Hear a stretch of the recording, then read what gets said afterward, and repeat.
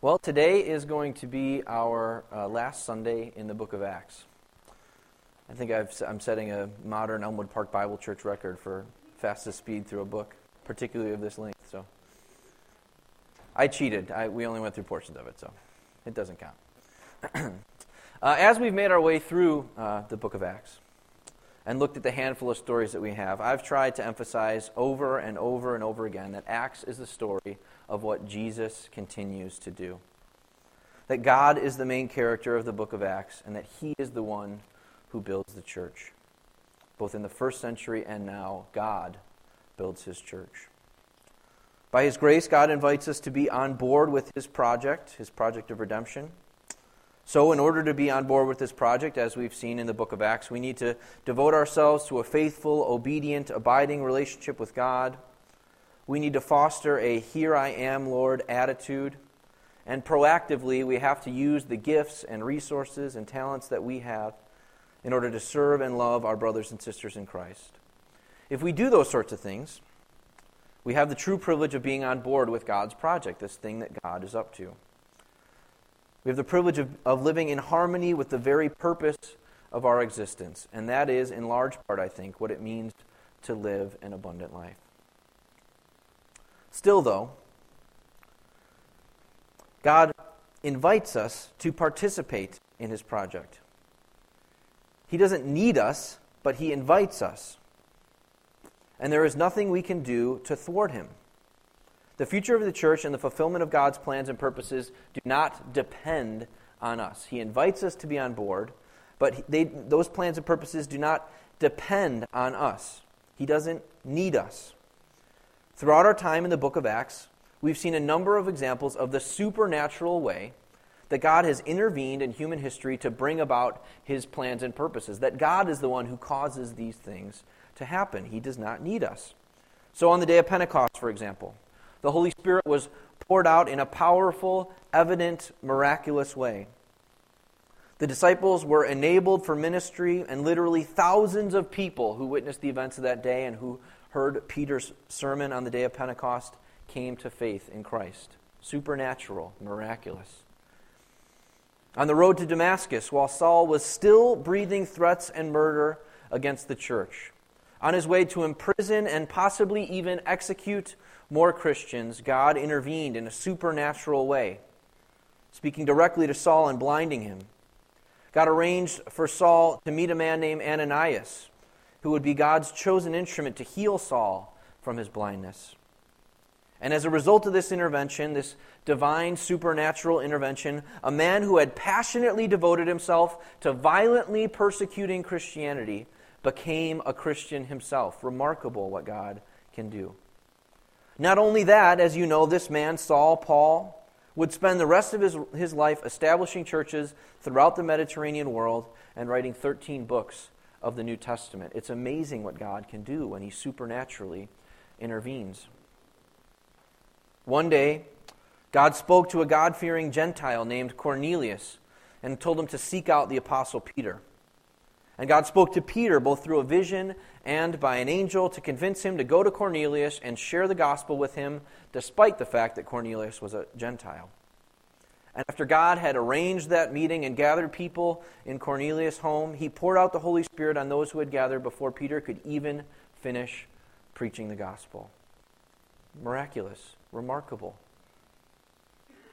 These are just a few of the supernatural things that God does throughout the book of Acts, demonstrating without a doubt that He is the one who builds the church, that He is the main character of this story. We believe Romans 8:28, that for those who love God, all things work together for good. Not everything that happens is good. In fact, a lot of things that happen are bad.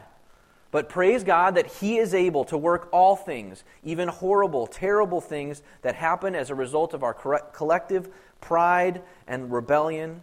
He works all those things together for good. We believe that God is totally sovereign over human history, that nothing happens that He does not cause or allow, that He is up to something and is actively working out His plan of redemption. And we believe that one day God will finish his project, and those who have been saved by grace through faith in Christ will live in a perfect, eternal fellowship with him. Thank God for that. Thank God that he is at work fixing what we've broken, and while he will not override our freedom or force our hand, at the same time he cannot and will not be thwarted. The question is, how does that actually work? What does it actually look like in our real lives, in the real world, day in and day out, in the life of a 21st century Christian? We read stories about God's miraculous supernatural intervention on the day of Pentecost, in Paul's conversion and the conversion of Cornelius, and we are in awe of what God can do. God can do that sort of thing. But those stories don't read like another day in the life of an ordinary Christian. Stories like that aren't the stories of an ordinary Christian Tuesday. Perhaps you've experienced God's supernatural intervention in your life. In fact, if you've been a believer long enough, I would say you have almost certainly had some days when God has powerfully, miraculously, and evidently intervened in one way or another. At the same time, I would say that almost certainly most of the days of your Christian life are not like the day of Pentecost. You wake up, you go to work, you come home, you watch TV, you eat dinner, you go grocery shopping, you go home and go to bed. Not much like the day of Pentecost. For the most part, even though we know that God is at work, whether or not we see what he's doing, we don't actually see what he's up to. Most of the days of our lives seem pretty ordinary. As God works out his project of redemption, his sovereignty and influence are often subtle and easy to miss. He does or allows things that we don't expect. He doesn't do things the way we would do them. He doesn't do what we think he should do when we think he should do it. God is always at work, always sovereign, always working to achieve his plans and purposes, but we can often only see what God is up to in retrospect, with time and perspective. I think sometimes we make the mistake of thinking that only the supernatural is miraculous. Think about that. I think we make the mistake of thinking that only the supernatural is miraculous. When God intervenes in a supernatural, powerful, evident way, that is no doubt miraculous. Obvious, duh, right? But I think it is just as miraculous when God weaves together the seemingly ordinary, mundane, natural events of our lives to accomplish his plans and purposes. When you look back on the last 5 years of your life, there are probably only a few instances, a few days, when you can recall doing something evidently supernatural. Days when God intervened and did something miraculous that wonderfully disrupted the ordinary course of events of your life. But at the same time, when looking back over the last 5 years of your life, I hope you can also see the hand of God at work, weaving together all those other ordinary days, weaving together all those unexpected developments, and somehow using them all for good. In my view, that is just as miraculous as what he does in those instances when he intervenes supernaturally. In the book of Acts, whereas the day of Pentecost and Paul's conversion show us what God can do, I don't think they show us what God normally does. The day of Pentecost, Paul's conversion, those show us what God can do, but I don't think they show us what God normally does. That's not God's MO. Take a moment to think about that. God can and does intervene supernaturally, and we should always hope and expect that at any moment that sort of intervention is possible. I'm not saying that God cannot or will not or does not intervene supernaturally. He does, he can, he will. But in terms of expectations, how will God work all things together for good in my life? How will I be able to see God's sovereign hand in my life? I think we should expect that while any old Tuesday could be like the day of Pentecost, most Tuesdays won't be. The good news is that even on those days that seem mundane, God is still at work. Those days are still miraculous, though they may not be supernatural. We may not detect or understand God's working at that moment, but make no mistake about the fact that God is always sovereign. He is always up to something. So even on those days that don't seem like the day of Pentecost, still, God is at work. Today we are going to look at a huge, long chunk of Scripture in order to get my record of best time. Whereas stories like Paul's conversion and the day of Pentecost demonstrate what God can do, I think the story of Paul's journey to Rome in Acts chapter 19 through 28, yes, Acts chapter 19 through 28. When I sent Barbara the information for the sermon, she said, "Is this right?" I said, "Yes, brace yourself." Acts chapter 19 through 28, the story of Paul making his way to Rome. That's a story that shows what God ordinarily does. And I think it's a perfect story to end our time in the book of Acts. How does God work all things together for good? What does God's church-building project really look like? Especially on all of those days that aren't like the day of Pentecost. Paul's journey to Rome is a story that demonstrates the way that God, over time and in unexpected ways, works all things together to accomplish His plans and purposes. And it's often only in retrospect, when we look back on the events and developments that we didn't understand at the time, that we see how God was working. So, we are not going to read all the way through Acts 19 through 28. We've read some long portions of Scripture during the series. We are not going to do that.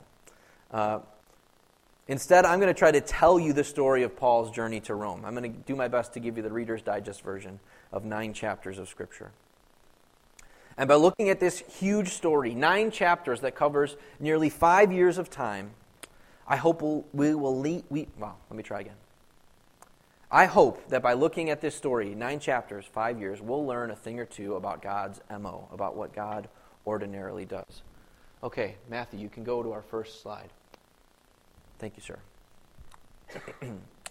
Last week we looked at Acts 19:21. After 20 years of ministry and somewhere around 6,500 miles traveled, we find Paul in Ephesus during his 3rd missionary journey. And in Acts 19:21, we get a glimpse of Paul's plan for the future. And these are not just Paul's plans. This is what Paul senses he is being led to do by the Spirit. Go ahead and go to the next slide. Acts 19:21. Now after these events, Paul resolved in the Spirit to pass through Macedonia and Achaia and go to Jerusalem, saying, "After I have been there, I must also see Rome." Next slide.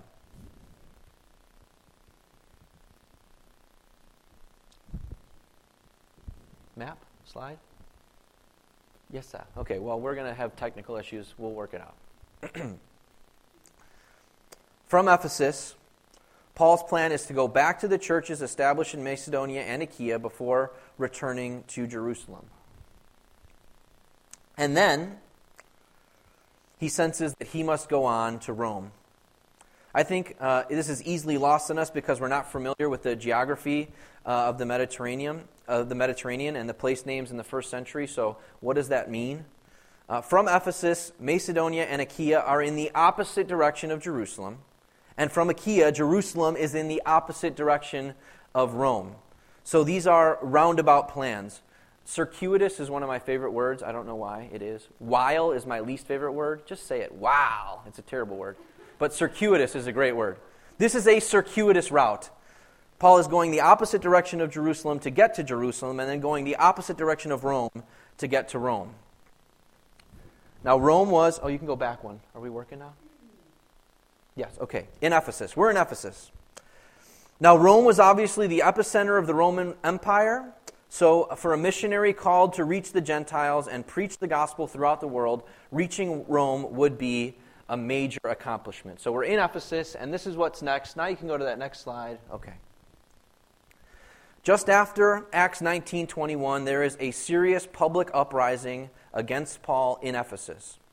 And that serves as his cue to leave after nearly 2 years there. So, just as he has planned, he departs from Ephesus and visits the churches in Macedonia and Achaia. Next slide.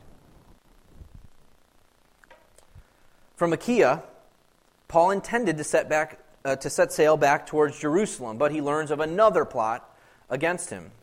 So he decides instead to go back the same way he came, back through Macedonia, and then set sail from a port city near Ephesus.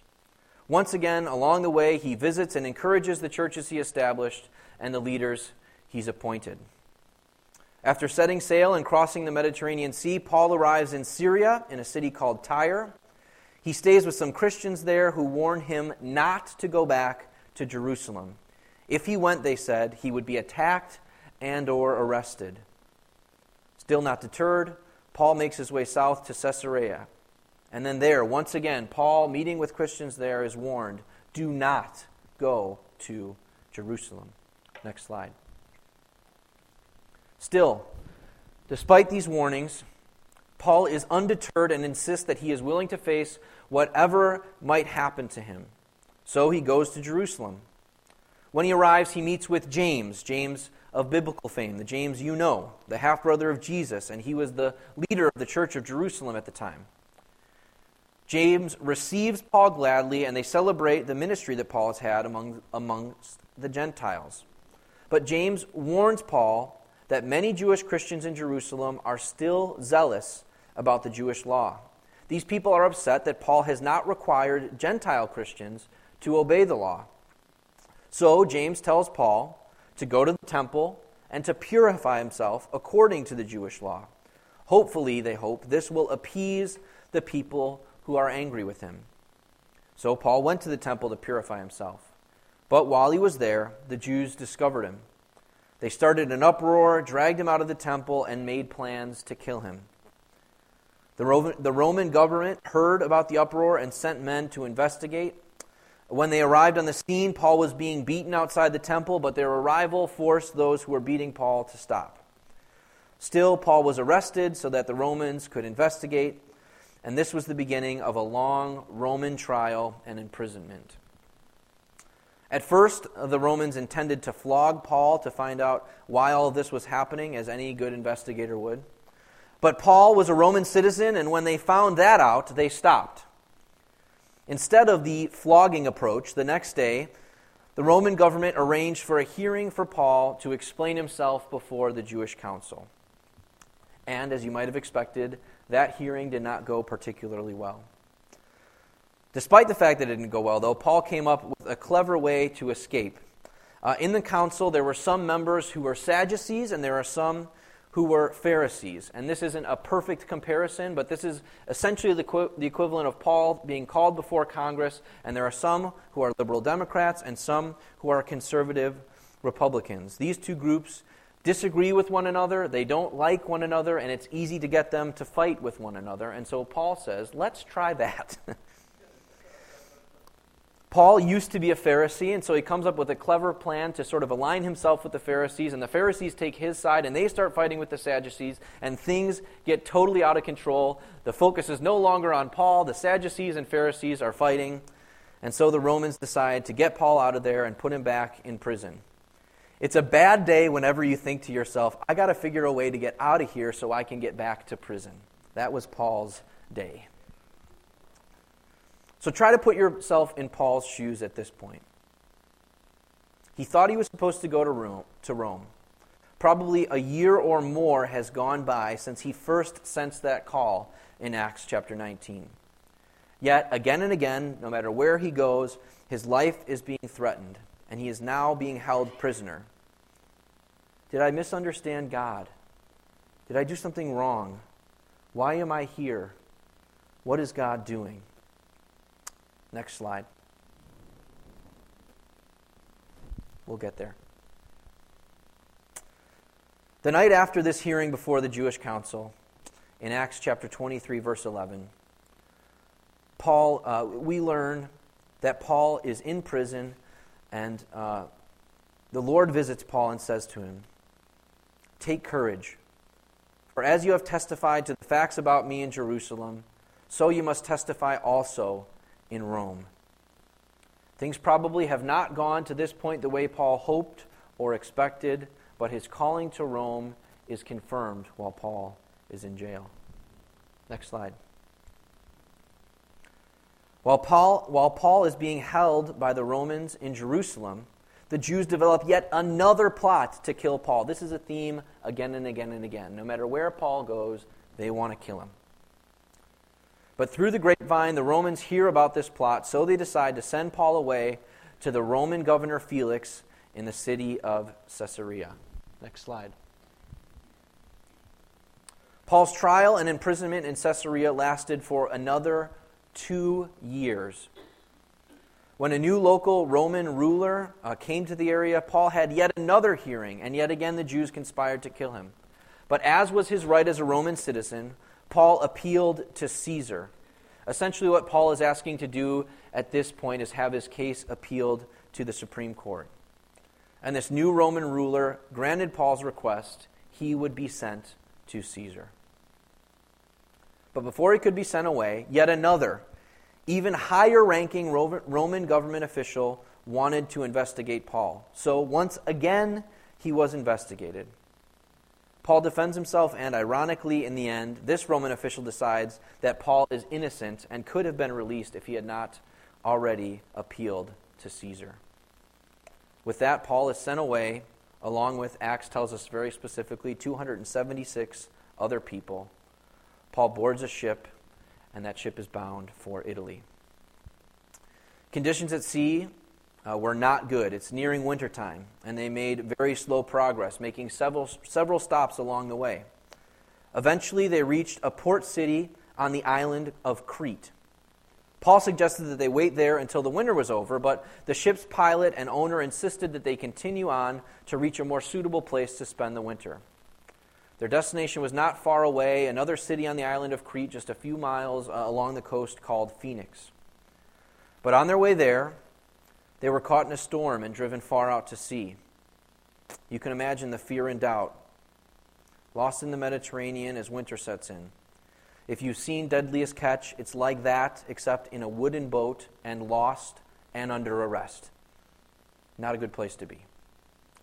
Next slide. But in the middle of the storm, while they're out lost at sea, Acts 27, 21 through 26, Paul said to those men on the boat, "Men, you should have listened to me and not have set sail from Crete and incurred this injury and loss. Yet now I urge you to take heart, for there will be no loss of life among you, but only of the ship. For this very night there stood before me an angel of the God to whom I belong and whom I worship, and he said, 'Do not be afraid, Paul. You must stand trial before Caesar. And behold, God has granted you all those who are with you. So take heart, men, for I have faith in God that it will be exactly as I have been told. But we must run aground on some island.'" Next slide. For 14 days they were caught in the storm and lost at sea. Finally they found land and attempted to run the ship aground, but they hit a reef and were shipwrecked. So they swam ashore to the small island of Malta. And things actually went pretty well for them on Malta. There were native people there who were welcoming, who were kind, who were hospitable. But if Paul's difficulties to this point hadn't been enough, he was even bitten by a viper while he was on the island of Malta. These locals thought he would certainly die, but as it turns out, he was entirely unharmed. 3 months later, when winter was over, they set sail once again, and finally they arrived in Rome. Let's pick up the story there. Please turn in your Bibles to Acts chapter 28. This is the last chapter of the book of Acts. And you can go to the next slide, Matthew.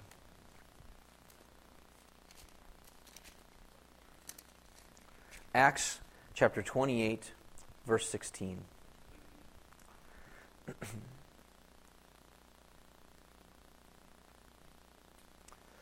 And when he came into Rome, Paul was allowed to stay by himself with the soldier who guarded him. And after 3 days he called together the local leaders of the Jews. When they had gathered, he said to them, "Brothers, though I had done nothing against our people or the customs of our fathers, yet I was delivered as a prisoner from Jerusalem into the hands of the Romans. When they had examined me, they wished to set me at liberty, because there was no reason for the death penalty in my case. But because the Jews objected, I was compelled to appeal to Caesar, though I had no charge to bring against my nation. For this reason, therefore, I have asked to see you and speak with you, since it is because of the hope of Israel that I am wearing this chain." And they said to him, "We have received no letters from Judea about you, and none of the brothers coming here has reported or spoken any evil about you. But we desire to hear from you what your views are. For with regard to this sect, we know that everywhere it is spoken against." When the appointed day had come, when they had appointed a day for him, they came to him at his lodging in greater numbers. From morning till evening he expounded to them, testifying to the kingdom of God and trying to convince them about Jesus, both from the law of Moses and from the prophets. And some were convinced by what he said, but others disbelieved. And disagreeing among themselves, they departed after Paul made this one statement: "The Holy Spirit was right in saying to your fathers through Isaiah the prophet, 'Go to this people and say, you will indeed hear but never understand. You will indeed see but never perceive. For this people's heart has grown dull, and with ears they can barely hear, and with their ears they can barely hear. And their eyes they have closed, lest they should see with their eyes, and hear with their ears, and understand with their heart, and turn, and I would heal them. Therefore, let it be known to you that this salvation of God has been sent to the Gentiles. They will listen.' He lived there 2 whole years at his own expense, and welcomed all who came to him, proclaiming the kingdom of God and teaching about the Lord Jesus Christ with all boldness and without hindrance." Acts 19. Paul senses by the Spirit that he is to make his way to Rome. 5 years later, after surviving multiple attacks against his life, imprisonment, trial, shipwreck, and even a viper attack, Paul had finally made it to Rome. And the book of Acts ends with Paul proclaiming the gospel in Rome boldly and without hindrance. 5 years. 5 years. There were some pretty remarkable days along the way, but on how many days did Paul wake up, gather his things, walk 20 miles, and then set up camp to go to sleep and do it all over again the next day? How many days during those 5 years did Paul wake up in prison alone, sit in his cell, and do nothing until he went to sleep at night? How many times did he wonder why things were happening the way they were? How many times was he tempted to ask where God was in all of this? Paul was a man of remarkable faith, so I'm sure he asked those questions a lot less frequently than I would have. If I was in Ephesus and felt called to go to Rome, do you know how I would go? Matthew, throw up that slide. Like that. That's how I'd go. And that's first century accurate. I looked it up just because I was curious on Apple Maps. By driving a car, it's about a 24-hour drive. That's how I'd go from Ephesus to Rome. You know what God did? You know how God does it? Next slide.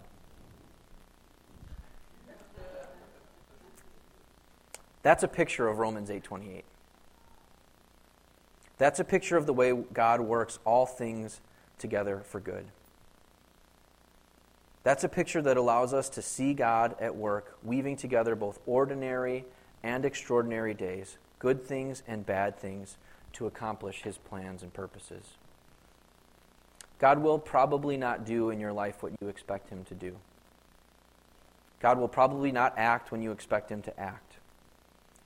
There will probably be a lot of days when you struggle to understand why God is doing what He's doing or allowing what He's allowing. There will probably be a lot of days when it seems like your life is simply following its natural course and God isn't doing anything at all. In all likelihood, most of the days of the rest of your life will seem completely ordinary. But we know that for those who love God, all things work together for good, for those who are called according to His purpose. Make no mistake that what God does with ordinary days and unexpected developments is just as miraculous as what He does when He supernaturally intervenes. Whether you see it or not, whether you realize it or not, God is up to something big. He will build his church. He is at work fixing what we have broken. He will accomplish his plans and purposes, and he cannot be thwarted. Let's get on board with that plan. Amen.